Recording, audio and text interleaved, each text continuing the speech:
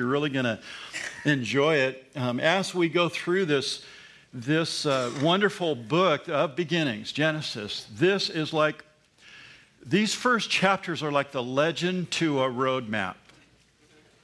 Get the whole roadmap, and down in the corner it tells you how to understand the map. Genesis helps you understand the whole Bible. And I hope that you're excited, and I see it growth on Wednesday night. I'm so glad that you're here. If you really want to understand the rest of the Bible, you have to understand Genesis. Without this, you don't really get a clear picture of redemption. You don't get a clear picture of the rest of the Scriptures. And you can ask some people that know, right? There are certain people in this room that have studied and they know, and they'll tell you that. So we're in Genesis chapter 4. Great stuff here. Let's ask God's blessing with the Word of God open. Father, we thank you for the Word, and I'm so grateful that we have the truth of your Word. And I pray, Lord, tonight as we look at it, that you would keep our attention captive. Lord, our minds wander so. Fill me as your servant with the Holy Spirit. Help me, Lord, to communicate the truth of the Word as it's written. I pray, Lord, that the words that come out of my mouth would be only words that you want us to hear, and that you would help us, Lord, to listen, those of us that are here to study the Word. I pray that it would bring understanding, but more than just knowledge, understanding of your great love for us so that we in turn can love one another more. So we just offer ourselves, we offer our ears and minds to hear what you have to say to us tonight. Jesus, we pray. Amen.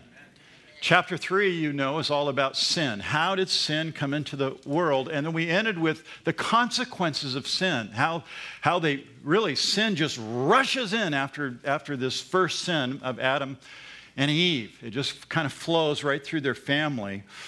And when we sin, let me just say this, and I know that you'll relate to this statement, but when we sin, we think that we can get away with it for the most part. We think we're doing it, no one else sees, it's kind of in the dark, it's in the background, we're hiding behind people when we sneak that little, gum out of the rack at the grocery store, whatever it might be. I don't know what it is for you. The little sin we get involved in, we think we can just kind of get away with it. We think that we're going to receive the maximum amount of pleasure with a minimum amount of consequences. But sin is never that way. It never works that way. There's always consequences for our sin. I have an illustration for you that kind of dates me, but when I was growing up here in town, right down here on Baseline, about a mile on the right-hand side, south side of Baseline, there was what was called a drive-in theater. Anybody know what that is? You're laughing at me. Okay, and did you know there was one right here on Baseline? So some of you know that, not all of you. See, I'm a native. I'm a San Bernardino. I'm homeboy. I know all about the drive-in. In fact, I know about that drive-in because there was that really terrible, it was really an awful movie called The Exorcist. And when it came out, I didn't want to pay to go see it, so I went and snuck with a friend of mine from high school, and we looked over the fence right down here at this drive-in. But it reminds me about sin and how sin just really overwhelms us. There was a time when you would go to a drive-in theater and you didn't want to pay the full price. If you didn't want to pay the full price for the theater, in other words, for all the occupants of your car, somebody would hide in the trunk, right? So, a husband and wife, they pull up to the theater, the husband jumps in the back of the trunk, they come into the theater, they find their spot, and she goes to the back of the trunk to open it, and he's got the keys. Now, cars aren't like that anymore. You can't get through the seat like you can now. You're stuck in the trunk if that happens. And that's what happened. This guy is stuck in the trunk. So now she's worried about her husband. She's got to tell the manager. He knows now, and they call the AAA to come and break the lock. And of course, the sheriff pulls up behind there, to hold them accountable. Sin, the illustration here is that sin, the ride is short, the price is high for sin. And we've seen that in the life of these first people. These first people are sinning over and over. Now, last week we looked at the first 16 verses here in chapter 4. I entitled it The Way of Cain, and most of us know what that illustrates. The way of Cain is the way of rebellion. The way of Cain is going against the flow, against your parents, against society, whatever it might be. But the way of Cain, and Cain was the first person born. And he's born, Adam and Eve were created. Cain is born. He's the first person born. It's interesting. His parents, Adam and Eve, were created in a sinless paradise. They had everything going for them, a perfect world. But because of their choices to disobey God, they were kicked out of the garden. And sin rushed in and its consequences, just like the husband and wife with a car in the trunk and all. You get caught, you get busted, and the price is high. These people, they end up getting kicked out of the garden, Adam and Eve, and now they have to toil and have to sweat, and they're arguing with one another. That's what the scripture would tell us. Chapter 4 begins with hope because they have the birth of a child, and they know that there's a promise coming. The seed of the woman, they've heard that from God. It's going to crush the serpent's head. And so possibly in their minds, they could have been thinking, maybe our firstborn is going to crush the sick right away. But that wasn't to be, because sin is rushing in, and sin is now corrupting everything in their lives, in the world. It's affecting everything. That's what chapter 4 is about. Cain, the first unrepentant person, kills his brother Abel with pride and jealousy, prejudice, and God gives Cain a chance. We looked at the end of that section there in chapter 4. God gives him a chance. Cain doesn't repent. And we all know what Cain's reply was when God comes to him and says, "Where is your brother?" Remember? "Am I my brother's keeper?" That was arrogantly. "I don't know where he is. You find him. You made him. Whatever." I mean, he's arrogant. That's what comes as you read from that. So God curses Cain.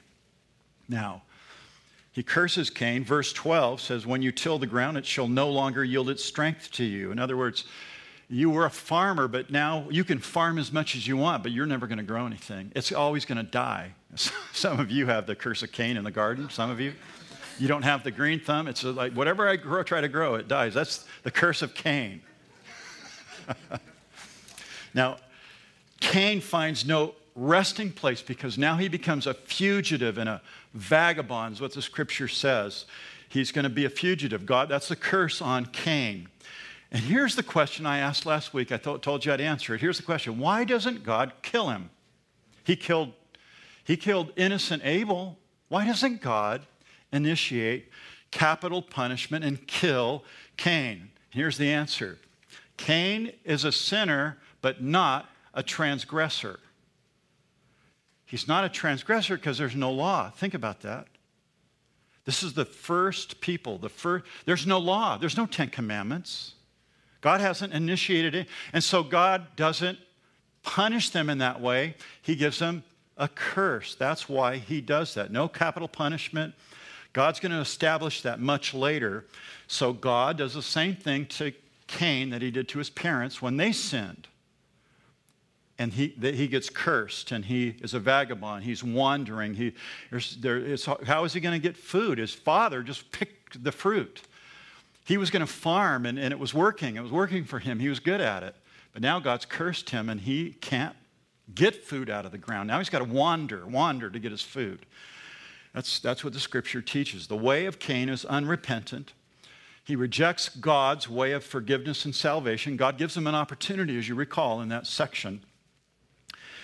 So what started in chapter 4 as a new beginning with the birth of a new child ends with death in the family and now division for the first family. And we pick up the narrative tonight with this shattered family, and it was all because of sin in this first family's life. If you look back at chapter 2, verse 17, you'll get this again and again.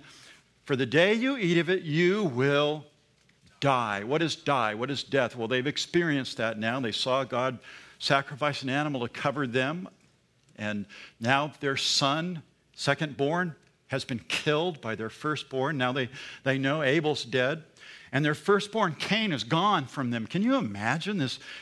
Adam and Eve, because of their sin, their son dies, and their firstborn son is blown out of the crib, in a sense. I mean, he's out of their home. He's away from them. They're lonely parents. I mean, a broken home, clearly indicated here in this scripture.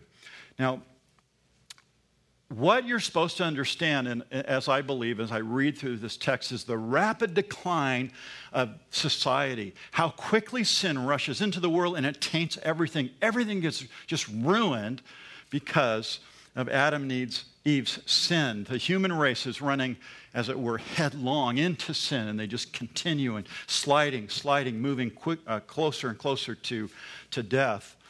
Now, when I read these pages, I always see a direct connection between the sin of the early days and even war and suicide bombers and just hatred in our world today. There's a real connection there. Although our warfare is much more devastating than it was even 20 years ago, 50 years ago.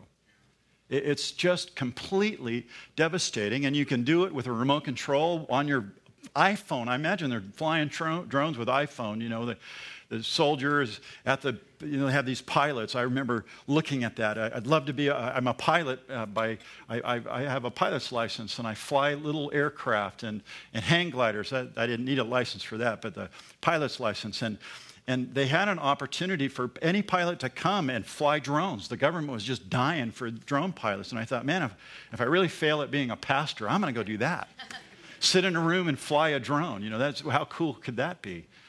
But we do that from long distance, and we shoot a bullet, a mile out. So snipers, a mile away, and take people's heads off, and they shoot missiles from the Mediterranean, hundreds of miles away, and kill people. I mean, but it's still killing, and it's murder, and it's sin, and it's just insane the way all of these things are happening, just on a greater scale nowadays.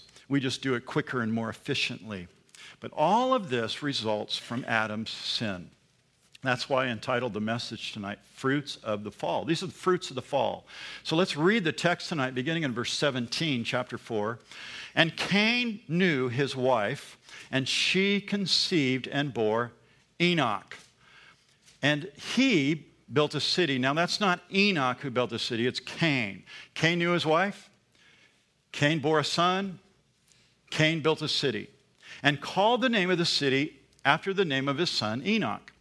To Enoch was born Irad, and Irad begot Mehujael, and Mehujael begot Methuselah, or Methuselah, we say. Methuselah begot Lamech. Then Lamech, verse 19, took for himself 2 wives, and the name of the one was Ada, and the name of the second was Zillah. And Ada bore Jabal. He was the father of those who dwell in tents and have livestock. We're going to look at each one of these sons, by the way, so notice verse 21. His brother's name was Jubal. He was the father of all who play the harp and flute. And then there was Zillah, the second wife. She bore Tubal-Cain, an instructor of craftsmen in bronze and iron. And the sister, so there's 3 boys and 1 girl to Lamech here. Tubal-Cain, his sister was Naamah. So when I read that and I look at that, the first reading, I go, wow, let's go to dinner. We're done. We just get a little genealogy here, and a bunch of foreign names, a couple of details. But there's some really great nuggets of truth here I want to share with you tonight. This is the history of civilization. And remember, we're getting all the first. The world's created, the first sin, the first family, and now we're looking at this family and this genealogy here. This is a very unique time in biblical history that is being revealed to you. There's no other writing that tells about this group of people than this one chapter, Genesis chapter 4. These people are known as pre-flood people, or this word, I'll throw it up behind me on the screen, antediluvian. Antediluvian. It's just kind of a long word. Ante, it's the Latin word. Ante meaning before. Diluvium meaning deluge. Before the deluge. Before the flood. Genesis 4 is all about before the flood, the people who lived before the flood. You could even say they were prehistoric people. These are the prehistoric people in the Bible. I want you to keep that thought in mind because I'm going to talk about that in a minute. But again, this antediluvian antediluvian people here. And my next point, civilization before the flood. That's what we're going to look at, these people that lived pre-flood. Now, when we refer to the first society or the antediluvian society, when you read commentaries, when you need to understand that term. It's an interesting term, but as I break it down, you understand what it means. But when you read commentaries and you read about the first society or the civilization on the world before the flood, and we're going to get to the universal flood. So let me just show you that. We'll get there in a few weeks, but I want to jump in there really quick. Turn to Genesis chapter 6. Genesis 6 is the flood which covers the entire earth, drowning all humanity.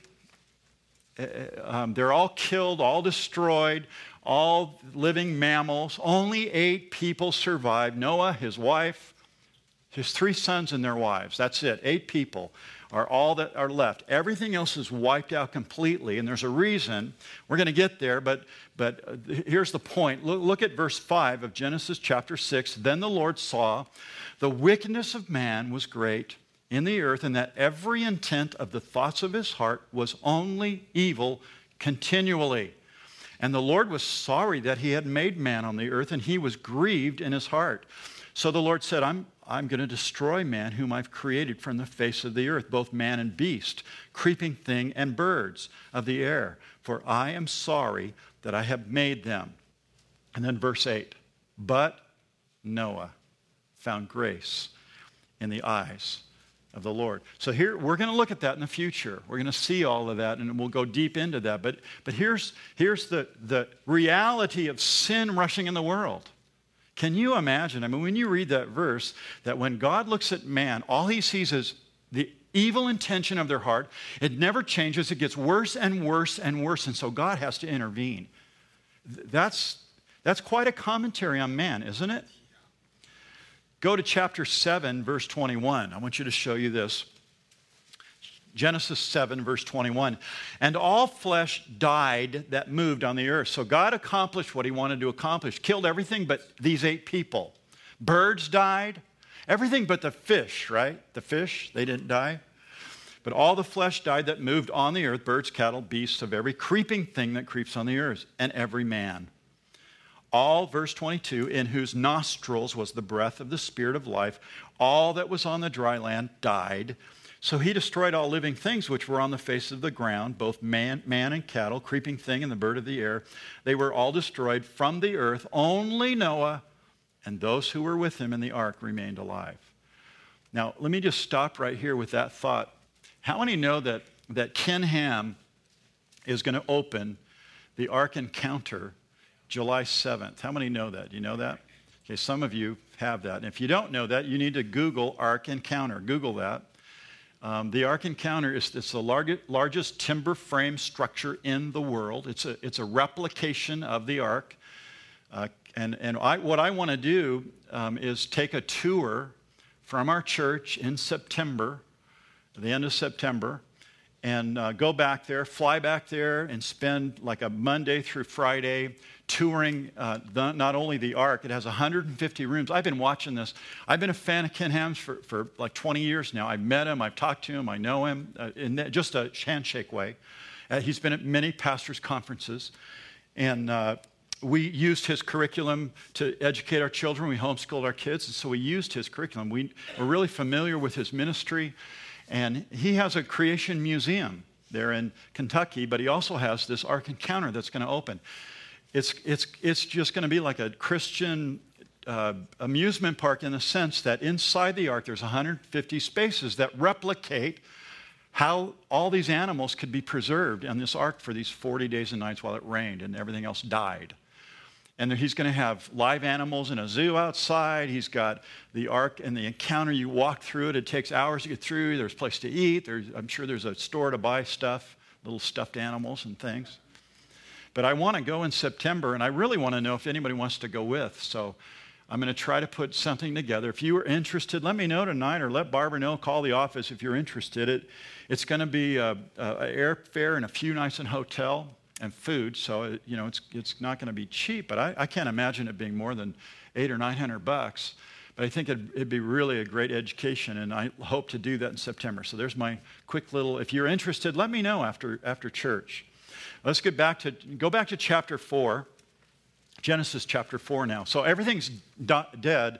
This is in the future here, Genesis 5, 6, and 7. We're going to get there in a couple weeks. But now we're in this antediluvian, pre-flood society. We just read about the flood, how it kills everybody. But we're in this pre-flood state, this antediluvian society, a time before the universal flood here. Genesis 4 is a very, very important piece of scripture that gives us information about these people and what they did. And so that's why I want to spend a little time here. After Cain kills Abel, after he murders his brother, you remember he's sentenced to wander on the earth. No one can touch him. If they do, they're going to get punished. They're going to die. And so I don't know how that was meted out on him. I don't know if he had a number on his forehead, like in Revelation, there's a number of the beast, and then God gives us a new name, and it's on our foreheads. Very interesting in the book of Revelation. I don't know how he was marked, but he's marked. The scripture doesn't really tell us. There's a lot of strange ideas out there, but the scripture doesn't say. But he's going to live, but he's going to wander. He's going to be a wanderer on the earth. No one can kill him. So the question is, what is he going to do and where is he going to go? That's what these verses are all about. Cain and the birth of a secular civilization. And this secular civilization is going to spiral out of control, and we're going to see how it just, from chapter 4 to chapter 6, where God says, I look at the heart of man, and all they have is these evil intentions in their heart. So that's what we're seeing. These people, the beginning of this culture, this secular civilization, a society that lived apart from God and his guidance. They didn't want anything to do with God. Remember, Cain's running, and now he's going to stop somewhere. He's supposed to be a wanderer, but he's going to stop in disobedience to God, and he's going to plant roots, and he's going to build a city. But that's what we're going to see here. What happens to a society that rebels against God? One answer is it prospers. And I want you to see this. Look at this verse behind me, Psalm 73. For I was envious of the boastful, the writer of the psalm says. I was envious of the boastful. When I saw the prosperity of the wicked, pride serves as their necklace. Violence covers them like a garment. Their eyes bulge with abundance. They have more than the heart could wish. Have you ever been there? It's like I said, Sonny, your neighbor has the best car, the best this, the best that, and you're, man, I slave, I love the Lord, I go through trials, I struggle, and look at the neighbor, they're sinners, and look at they have all this stuff, and that's what he's saying here. They prosper. The prosperity of the wicked has always aggravated God's people, always. And David is saying something right there that I was envious of the boastful. So the question becomes, why do the lawbreakers seem to prosper, but they don't prosper? Look at this verse. This is later on, verse 17 of Psalm 73. Look at this verse. Until I went to the sanctuary of God. See, now he's waking up. He's going back to the sanctuary. And he said, then I understood their end. Surely you set them in slippery places. You cast them down to destruction. The end of sinful life and rejection of God is exactly that. Slippery places and destruction. So don't get into that place, Christian. Be very careful that you don't get into a place where you envy the proud, the sinful, the boastful. Don't go there. Because when you go in the sanctuary of God, you know God loves you. God's going to protect you. He's going to provide for you. But this section, again, I'm saying all that to say this. This section, Genesis chapter 4, these verses, beginning in verse 17, we're going to see this secular society. It's unrepentant, just like Cain, who is unrepentant and was unrepentant. And Cain builds a city. My first point, notice verse 17 again. And Cain knew his wife. She conceived and bore Enoch. And Cain also built a city. That doesn't mean Enoch built a city, but I believe it means here, as you read it in the way the Hebrew lays it out, it's Cain. He built the city, and he called the name after the name of his son Enoch. Now, these are antediluvian people, or pre-flood people. And the world is in a totally different state than what you see now. Ever been to the Grand Canyon? I love Bryce and Zion. Bryce is one of my absolute favorite national parks, Bryce. I've been there tons of times with my family, love it. My family loves it. My kids love it. We've been there. It's gorgeous. It shows erosion in a big way, just like if you go to the Grand Canyon, erosion in a big way, right? Before the flood, no Grand Canyon, no high mountains, really. Everything's kind of rolling. God makes, and remember the pictures I showed you months ago of how God created the world. When he created the world, there's just really one land mass in the middle of all the water. And that's kind of the condition we're in right now. And when the flood comes, it's going to cataclysmically bust apart the continents. Boom! And you see how they kind of fit together. If you look at them, it's like, oh, Africa kind of nestles right in that area where South America and America, you're going to see it all. And everything changes as a result of the flood. The flood is a huge cataclysmic event. But at this time, pre-flood, the world's semi-flat, not a lot of ravines or hills. There's a mist covering. There's no rain. It's never rained. There's a mist covering the whole planet. No weather, no wind, no rain. Really, there's no weather on the planet that we would know now. There's no tsunamis. There's no natural disasters, floods. There's nothing like that. It's just running water through and a beautiful setting. It's a perfect place, and animals are abundant. Plants and trees are all over the place. And as a result, people lived a lot longer than they do now. Now, chapter 5, as we'll get into chapter 5 later, but it gives us the genealogy from Adam to Noah. This time period from Adam to Noah. The genealogy is right there. I talked about that a couple of months ago when we were starting our Bible study to indicate the age that I believe the earth is, and I'll give that to you again later tonight. But the genealogy from Adam to Noah in chapter 5. And we learn as we look at that, and even this section here tonight, that people lived for years and years, hundreds of years. Adam's 900-something years old before he dies. All these people are living a lot longer because of the pre-flood or antediluvian period. There's no UV rays coming through the thick canopy of mist. There's no viruses. It's a perfect place. God made the world perfect. Remember, it was perfect, complete. So there's no virus. There's no sickness. There's no UV rays. The people just lived for a long amount of time. All of them did. Very interesting. Again, Adam, 930 years. And Eve, think about it. Eve would have lived 900 years too, I would think. It doesn't say, but I think she would have lived that long. Now think about the amount of people that are going to be born in this period of time. Adam and Eve, if they had children, let's say for half of their lifespan, 500 years. They lived 930 years. So for 500 years, they have kids. And let's say they have a child every 5 years. For 500 years. That's 100, right? That's just one. And then all those kids are going to have kids. So these people are living for many, many years, all of them, and they're being fruitful and multiply. That's what God wanted. He provided for that for them. So they're all having kids, and their kids are having kids, and lots of kids are coming, and they're all living for a long time. They're not living for a few years, but they're living for a long time. James Montgomery Boyce, a great author, pastor, he mentions one authority in his commentary. He says, if half the normal number of children grew up, and half of those got married, and half of those had children, Adam would have lived to see 1 million descendants. From the time that Adam and Eve had their first, Cain and Abel, to the time they died at 930, if you just kind of half everything, 1 million people. So you think about that. I mean, the population is exploding here. Society is growing, but they're not looking to God. They're growing and spiraling and out of control in this. They're sliding right into sin rapidly because by the time we get chapter 6, like I read tonight, remember, their hearts were evil. So this is what is being depicted here in chapter 4. People could easily be having children into their 400 or 500 years. So in the 800 years of Cain's life, there would have been thousands of people, millions on the planet. Scholars estimate by the time you go another 800 years after Cain, which, by the way, when you add all this up, the first 800 years and then the next day, you get about 1,600 years from Adam to Noah.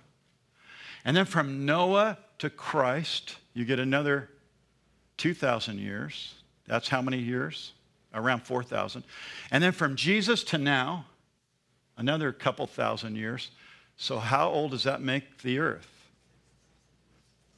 Now, I've told you from the beginning that I believe every word of the Bible is true. And you might be thinking, well, that's so unscientific. It's biblical. Are you going to trust a scientist? Or are you going to trust the Bible? It really comes down to that. Or you can shoehorn and add and think and muse and assume if you want. I just simply take the Scriptures simply, and I believe that's the Scripture makes that very clear. Now, verse 17 says, Cain knew his wife, and the question that you always get is, who was Cain's wife? Okay, now remember the millions of people that are going to be born over these long periods of time. It doesn't tell us when he got married. Very well could have been his sister. We don't know. Could have been a cousin. We don't know. I would generally kind of believe and say it was probably one of his sisters. There's a lot of people being born at this time. He's a wanderer, so he's wandered around for a while, and maybe he wandered back to home and married one of his sisters. We don't know. It doesn't say, and we don't know how long he wandered until he, found a wife. But he knew his wife, which is a wonderful, easy way that you understand. And she becomes pregnant. If you really think about the generations after the flood, it's going to be generations after the flood where God is going to he's going to actually deny and prohibit any kind of incest or any kind of inter-family marriage. That's going to be later. And the reason is because mutations and disease and all that stuff, that wasn't even occurring here. So you have to keep in perspective what's going on and who these people are and how they fit into the timeline of God's history here. When you do, you'll get a better picture and you'll understand. But here in the beginning, before the flood, these humans lived in this pristine genetic system, devoid of any mutant genes or viruses or any things like that. All of those things came as a result of the fall, and they're going to come, but they're going to come much later. Because again, everything was perfect. God made the world perfect and without any sin, without any virus and that kind of thing. That's all going to come later. So people, they lived a lot longer. And like the Scripture says, that's how they lived that long. You don't really believe they lived. I do believe they lived that long. That's what the Scripture says. They lived that long. Now, the rapid growth in population, again, helps us to understand why Cain now is going to build a city. In this verse 17, he builds a city, which is another first in Genesis. Cain becomes the first developer or the city planner of his day. He's building a city. But in building a city and settling down, he's really rebelling against God. Remember, he was sent to be a wanderer, but he's rebelling and he's going to settle down. So Cain is totally unrepentant, and he continues in his rebellion, even in building this city. And you have to assume some things about this text here, that people in this antediluvian state, pre-flood state, you have to believe that they're stronger than you and I. And you have to believe that they're using their mind way more than you and I would, because they were created by God in a perfect environment, and it was totally different. And they're living longer lives. It's very important for you to really understand that these people had years to perfect their skills. Can you imagine being a carpenter for 900 years? For doing what you do right now, you spend 30 years and go, I want retirement, man. I'm tired of doing this. And you might not even master what it is you do. But what if you did that thing for 500, 600, 700 years? You'd get really, really good at it, wouldn't you? I mean, I would hope. I'd hope you'd get. And so think about it. They have intellect that's beyond us. They have this, they're using all their brains. I don't know, what's the percentage of our brains that we use now? They always say it's a real low percentage. Mine's probably lower than yours, but it's in the 10 percentile, isn't it? These people, I believe, used intellect in a totally different way, and they were stronger people. There was no disease and no genetic mutations. And so these people, they were strong. They were able to do all these things. They lived for a long time, very experienced, very productive. But it's the curse that brings everything into decline. Everything is in decline because of the curse. In other words, you are not getting stronger. You are only going to live, what? 80 years, 90 years. Some people live 100. My grandma, like I told you, my grandma died at 100. But 80 years, I mean, that's a long, healthy, productive life, right? 80 years. But it's when you become 50, I'm 58, okay? I'm going to be 59 in July. And when I turn 59, I'll tell you this, I am like chemically controlled right now. I'm taking a cholesterol-lowering drug, and then you know, I know friends. I got friends, and they got this thing going, and they're taking that pill, and we start getting controlled by chemistry. These people, they live 900 years. You and I, we have to be chemically controlled to live the brief 80 years that we live. But here's the real truth. Entropy. Remember, we talked about entropy and how it affects the world. The truth, the scientific truth that everything is in decline. Everything. Every cell in your body. The sun is burning out. It's not getting bigger. The sun isn't growing bigger and bigger and massing more energy. It's burning out, right? Entropy says everything is in decline, in a constant state of decline. Everything's breaking down. So these antediluvian people here, more intelligent, more skilled, more experienced than you and I, live far longer, healthier, 900 years long. It's an amazing time, these people that lived in this pre-flood era. Now, I want you to think about this, how the Bible presents primeval man. This is it, chapter 4 of Genesis. This is God presenting. This is God's history book, and he's presenting primeval man here. Primeval doesn't mean ape-like at all. All it means is first age, primeval. It's a Latin word again, first age. So these are the first age people here. Primeval man, the Bible says, are intelligent, they're skilled, they built cities, they had craftsmen, they have musicians. These people here. It's the world. It's your high school biology teacher. It's your college professor that tells you that primeval men were knuckle-dragging, hairy Neanderthals that just growled and ate fish and lived in caves. The scripture tells us that these people were very intelligent. If you don't understand Genesis, you don't understand anything. Do you get that?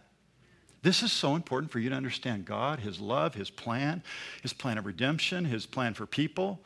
We just get so messed up with and we're inundated with evolution, right? Everything has evolution to promote it in any way. So Christian, you have to get your Bible mind on if you're really going to be wise in the world that you live in. If you have this kind of wisdom, the fear of the Lord is the beginning of all wisdom. If you have this kind of understanding, God's word, you can master all kinds of things.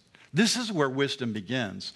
But the Bible presents primeval man as just a intelligent and creative and long-living people. It's wonderful. This is the people that we're looking at. And again, they're created in God's image. Their mental capacities and health is superior to ours. So we have Cain and millions of pre-flood people. They settled down in a city. That's what it says right here, verse 17. And then beginning in verse 18, we have Cain's family line. This is what we're going to look real quick. Verse 18. To Enoch was born Irad. To Irad begot Mehujael. Mehujael begot Methus. It's really Sha'el, or we say Methuselah.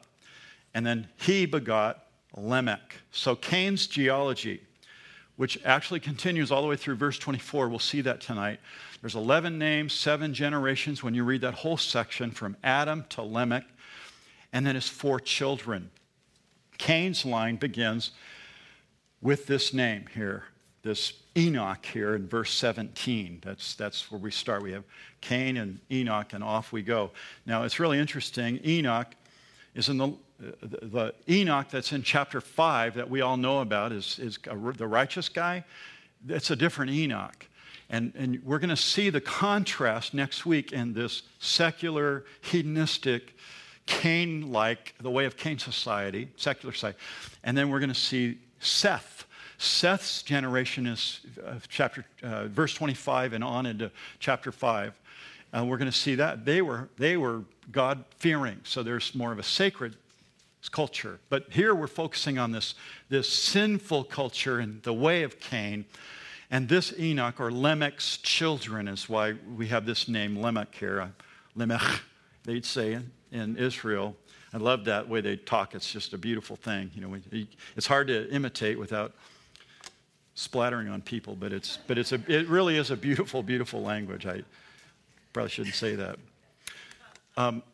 What you're going to find in the scripture from this point on is there's going to be a lot of Cains, there's going to be a lot of Enochs, there's going to be a lot of names that are similar over and over again. I'm named after my dad. I'm a junior. You might be named after somebody else. Well, most of us are named after somebody, movie star. You know, now it's like the wind or summer or whatever, you know. I don't know how people name their kids anymore. It's strange, but it's okay. It's okay if you have a name like that. It's a beautiful thing. Their names are beautiful.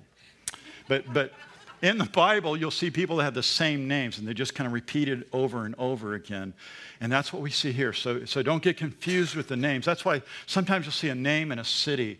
He was named in the city together so we can identify that person. In these first two verses, we have the beginning of society and a city. Cain's family line. My next point, we have Lamech, and here's where society goes berserk here, goes bad, goes against God. He's a polygamist. Lamech, he's a polygamist. Notice verse 19. Then Lamech took to himself 2 wives. This is the first in the Bible.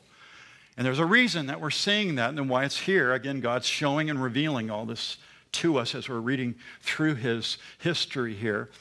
Lamech's name means conqueror or strong man. And Lamech is the one now who becomes a model of the way of Cain. He becomes the poster boy of the way of Cain. He just continues in the footsteps of his father in rebellion here. And he's even named in Jude. Look at this verse from the New Testament, Jude 1:11. Woe to them, for they have gone the way of Cain.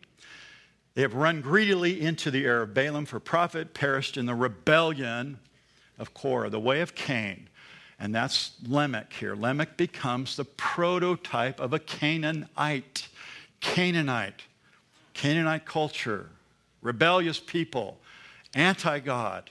And we're going to see that a lot as we go through Genesis. But verse 19 tells us about his rebellious story here. He takes 2 wives. Now, if you stop there for a moment, remember in Genesis chapter 1 and then articulated further in Genesis chapter 2 that God said that he provides for man's aloneness a woman. And it was God who says 1 woman, 1 man for a lifetime commitment. That's God. That's what marriage is. Even though it's been redefined in our culture, that's not marriage. Marriage is 1 man, 1 woman, lifetime, clearly articulated in the scripture. Monogamy is what God wants. Genesis 2:24. You leave your father and mother and you what? Cleave. That means you glue together, and for a lifetime commitment, marriage is to be a lifetime commitment. That's the scripture. That's what we're to obey. But he takes 2 wives here. He's a bigamist, a polygamist as well.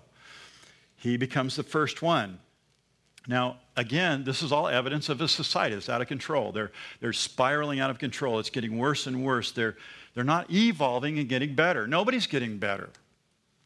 They're devolving into sin, and this is the evidence here of moral decline. Lamech is only the 7th generation from Adam, who, by the way, is still alive at his birth and kind of watches what he does. Adam is alive. This 930 years, he's alive.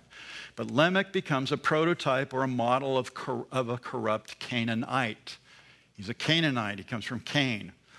And so just the rebellion. That's what we're seeing as we look at this. He takes 2 wives. And just because the Bible doesn't make a moral comment here, it doesn't stop and pause and say, this is really a bad thing. The Bible just says he took 2 wives. So we can assume naturally from Genesis 2:24, God's intention was 1 woman, 1 man, monogamy. And the perversion of it is Lamech, who takes 2 wives. He disobeys the standard. He violated the scripture. Like, listen to this, Abraham, like Jacob, like David. I mean, on and on. They disobeyed the scriptures. They were in total they were disobeying the word. They were in sin. They chose to do their own thing. And whenever you do that, in all of their lives, you can look at it. It brings forth death. It brings forth conflict. Whenever you step out of God's way, you have all kinds of problems. And then you get to Solomon. How many wives did he have? I mean, hundreds. And what did he say about life? Vanity.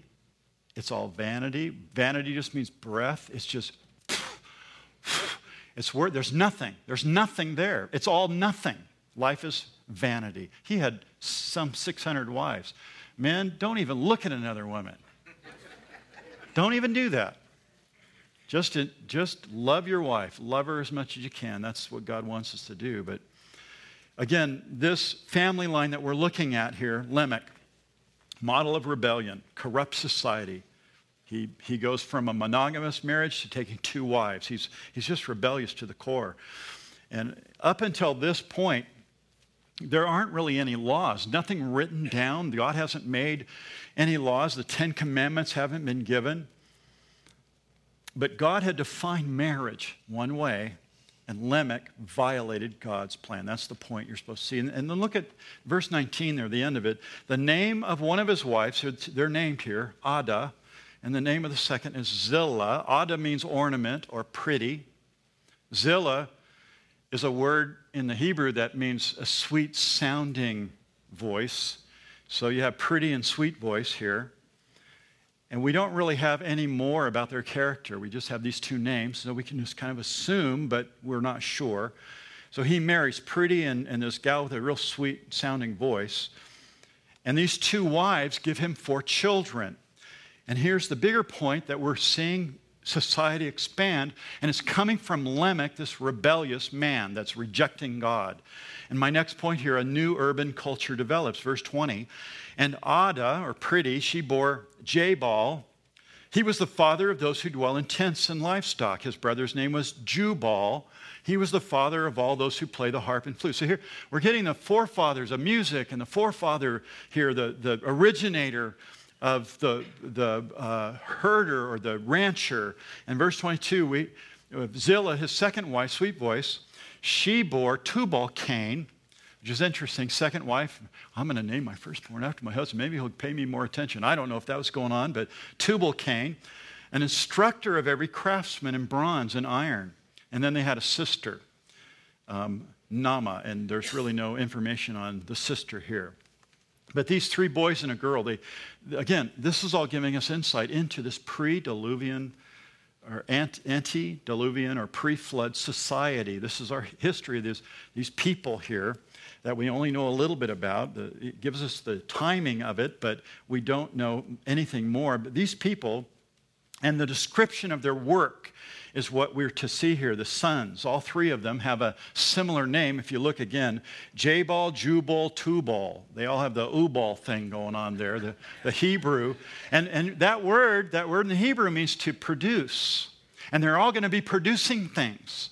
And they're going to do it for many, many years because they're living a long time. Okay, so that's the point here. They're all going to be highly productive. And Jubal, if you notice again, Jubal is a rancher. He's keeping livestock. He's in a tent. They're moving their herds around all over the place. So this first son of Lamech, Jabal is his name. He's a rancher, breeding horses, breeding livestock, selling. Must have been eating meat, and at least that's what I'm saying. slaughtering animals, skinning hides for clothing or whatever it might be. That's what they're doing. That's what this guy's doing. And he's doing it for year after year. He's providing food. He's providing clothing. He's providing tents and shelter and that, all from the breeding of animals and livestock. They lived in tents. And then Jubal was a musician. He's an entertainer.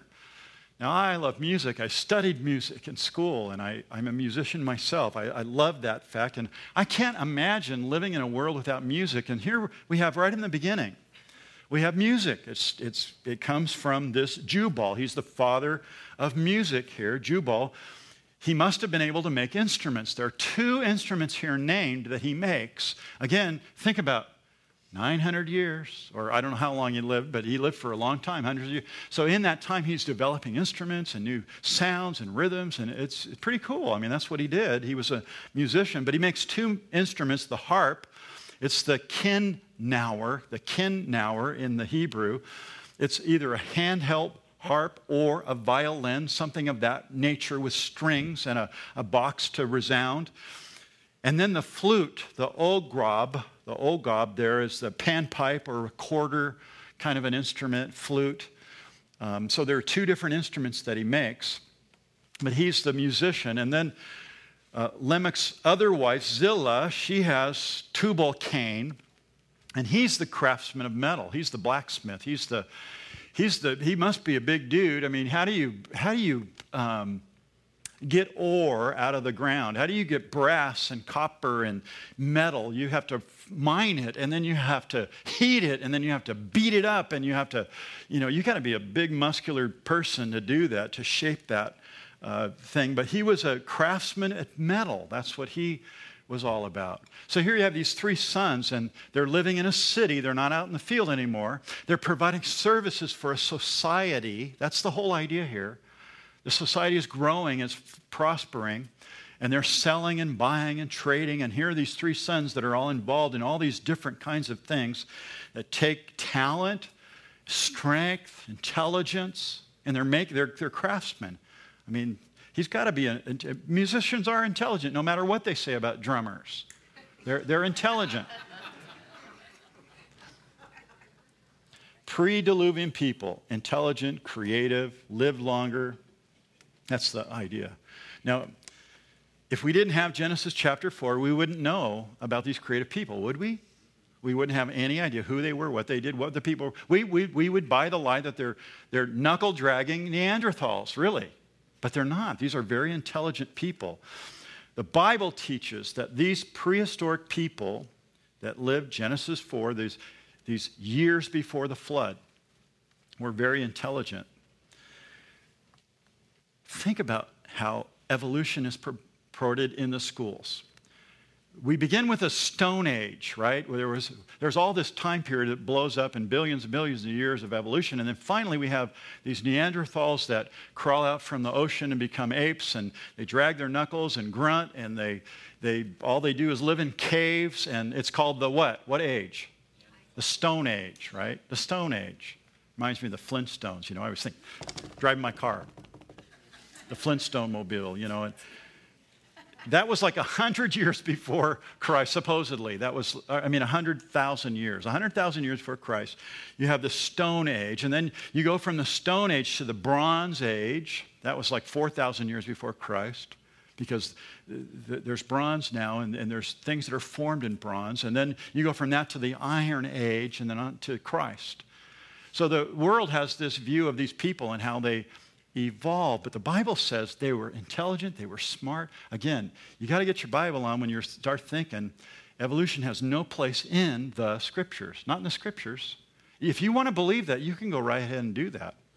You can just swim down that stream with all those other fish.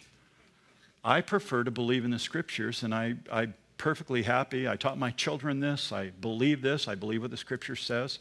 It's here in Genesis chapter 4. That tells us that these people were intelligent, and it was the granddad Cain, who has these children and starts this city, and the city that has talent. Yes, there's talent there. That's why I gave you that psalm at the beginning. How come the unrighteous get all this stuff. God has made us in his image, and everybody's creative. You can be a creative sinner. I mean, they're all around us. Musicians all around you. They're great, talented musicians, but they're just going to hell. You know, you can just tell. They love it. They talk about it. They act like it. But these people that lived these 1,600 years from Adam to Noah, no bronze, no iron, no stone age, just this time of the city and all this stuff going on. So the Bible says that people became civilized and highly developed. And the bottom line here is that Cain and his family are the elements of rebellious civilization or secular society, a culture that's gone out of control. And it moves right into our modern society. I can make all kinds of equations, but I think you understand what I'm trying to say. Man's sins are multiplying. They're getting worse and worse. And by the time we get to chapter 6, they're done. God judges them, and they're done. They're going to be judged as wicked. Now, real quick, for just the closing here, look at verse 23 and 24. And we're going to see Lamech, and I'm calling him a thug here, the thug Lamech, because that's really what he is. Notice what he says. Then Lamech said to his wives, Ada and Zillah, hear my voice, wives of Lamech. Listen to my speech. For I killed a man for wounding me, even a young man for touching me, hurting me. If Cain, great-granddad Cain, can be avenged sevenfold, then Lamech 70-fold. I mean, he's much worse than Cain. He's like a godfather here. He's saying, you touch me, I'm going to kill you. He's a thug. That's what he's saying here. But again, here's what you're supposed to see is that society is not evolving, getting better and better and creative. The society is getting worse and worse and worse.